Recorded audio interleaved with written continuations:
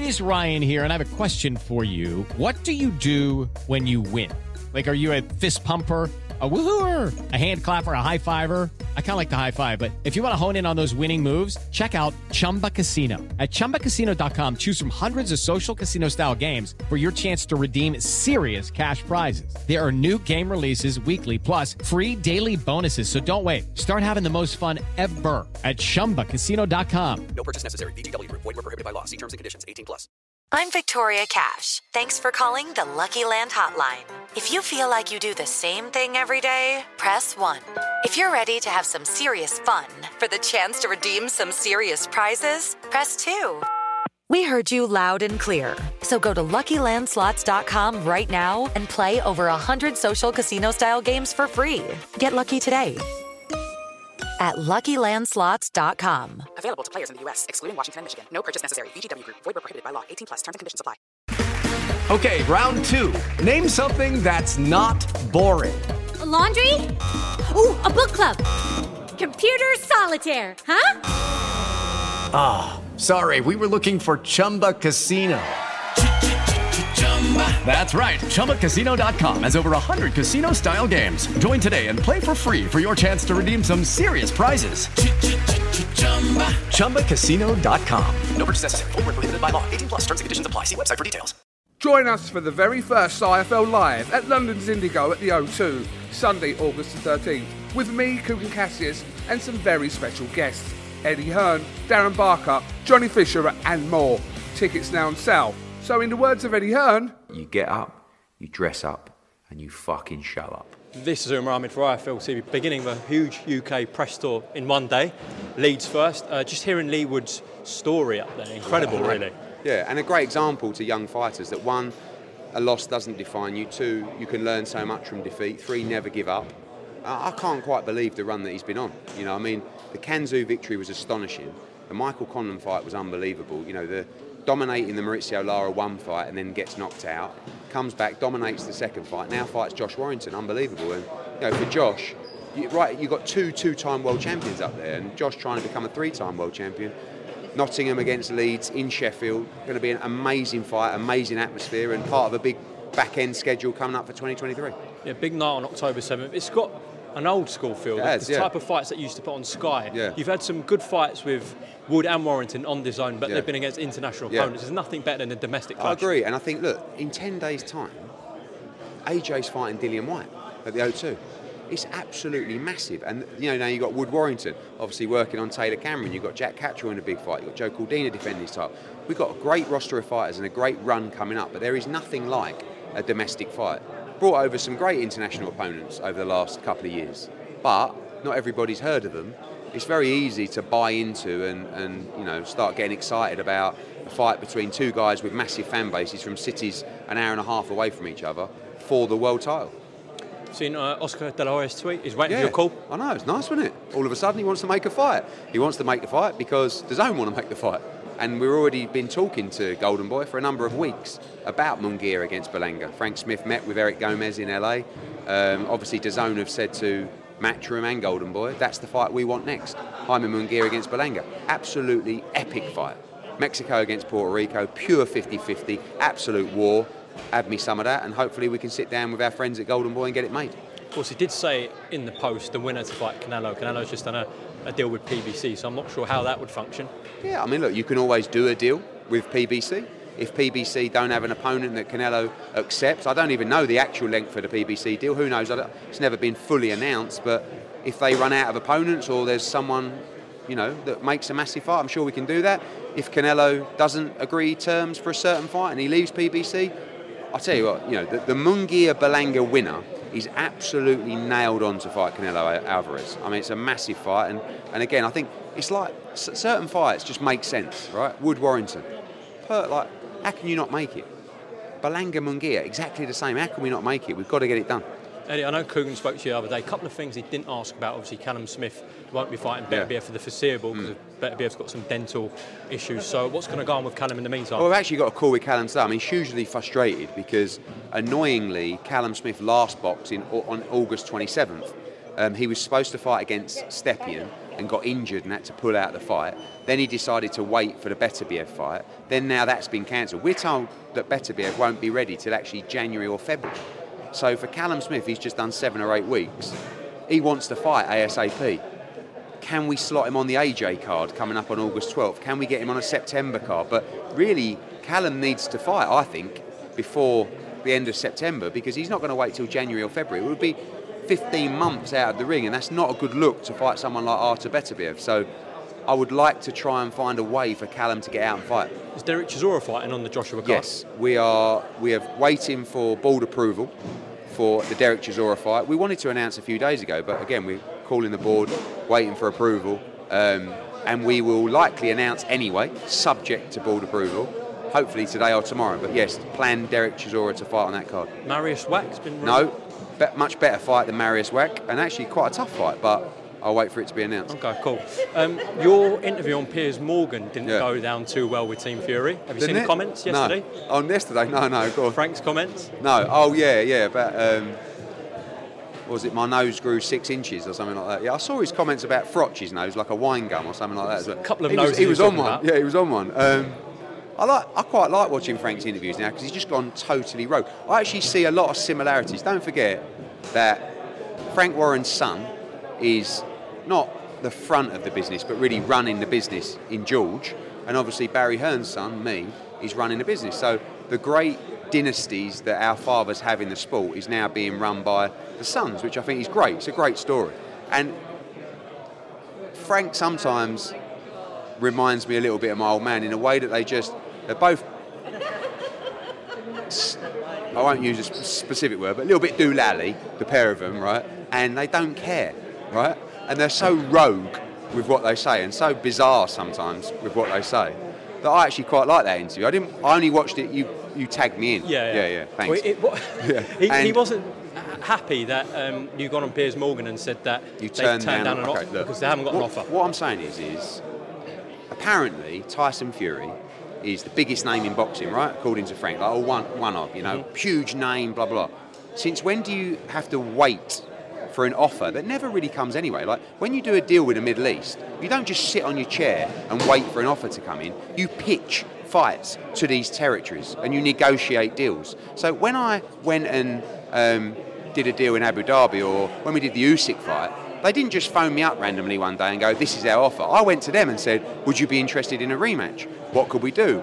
And ultimately, it's your job to create an opportunity for a fighter. Now, they had untold conversations with Saudi. The fact that they didn't receive a written offer is probably because the numbers that were discussed, and I know the numbers that were discussed and offered, maybe what Tyson Fury asked for, there was just a decision that there would be no offer because of what he asked for. But it's your job as the promoter to go out and make the offer to the fighter, not just to sit there and wait for an offer. So there were plenty of opportunities for Tyson Fury to fight Usyk. I believe in Saudi, and I'm sure they'll confirm that to you as well. We know Wembley because apparently they were dead set on the Wembley for 70-30. So Tyson had that offer but couldn't apparently negotiate with Usyk. It doesn't really matter. You can spin it how you want. The reality is there were opportunities 100% for Tyson Fury to fight Usyk, and he decided maybe the money, he didn't like the money, maybe he didn't like the fight, but chose not to progress it and for Ngannou instead. And how many interviews have I got to see where I say, I get it, I understand. It's a load of money for a bloke that's never boxed before in his life. So I don't think it's bad business, but you can't sit there and say, I can't believe it. We tried to make the AJ fight, we tried to make the Usyk fight, and that's the only ones he talked about. Well, their point is they're the only ones sending out offers for the UK But they're not fights. really. Omar, if you send me an email, like I received, going, all right, yeah, we want to talk about the fight in September.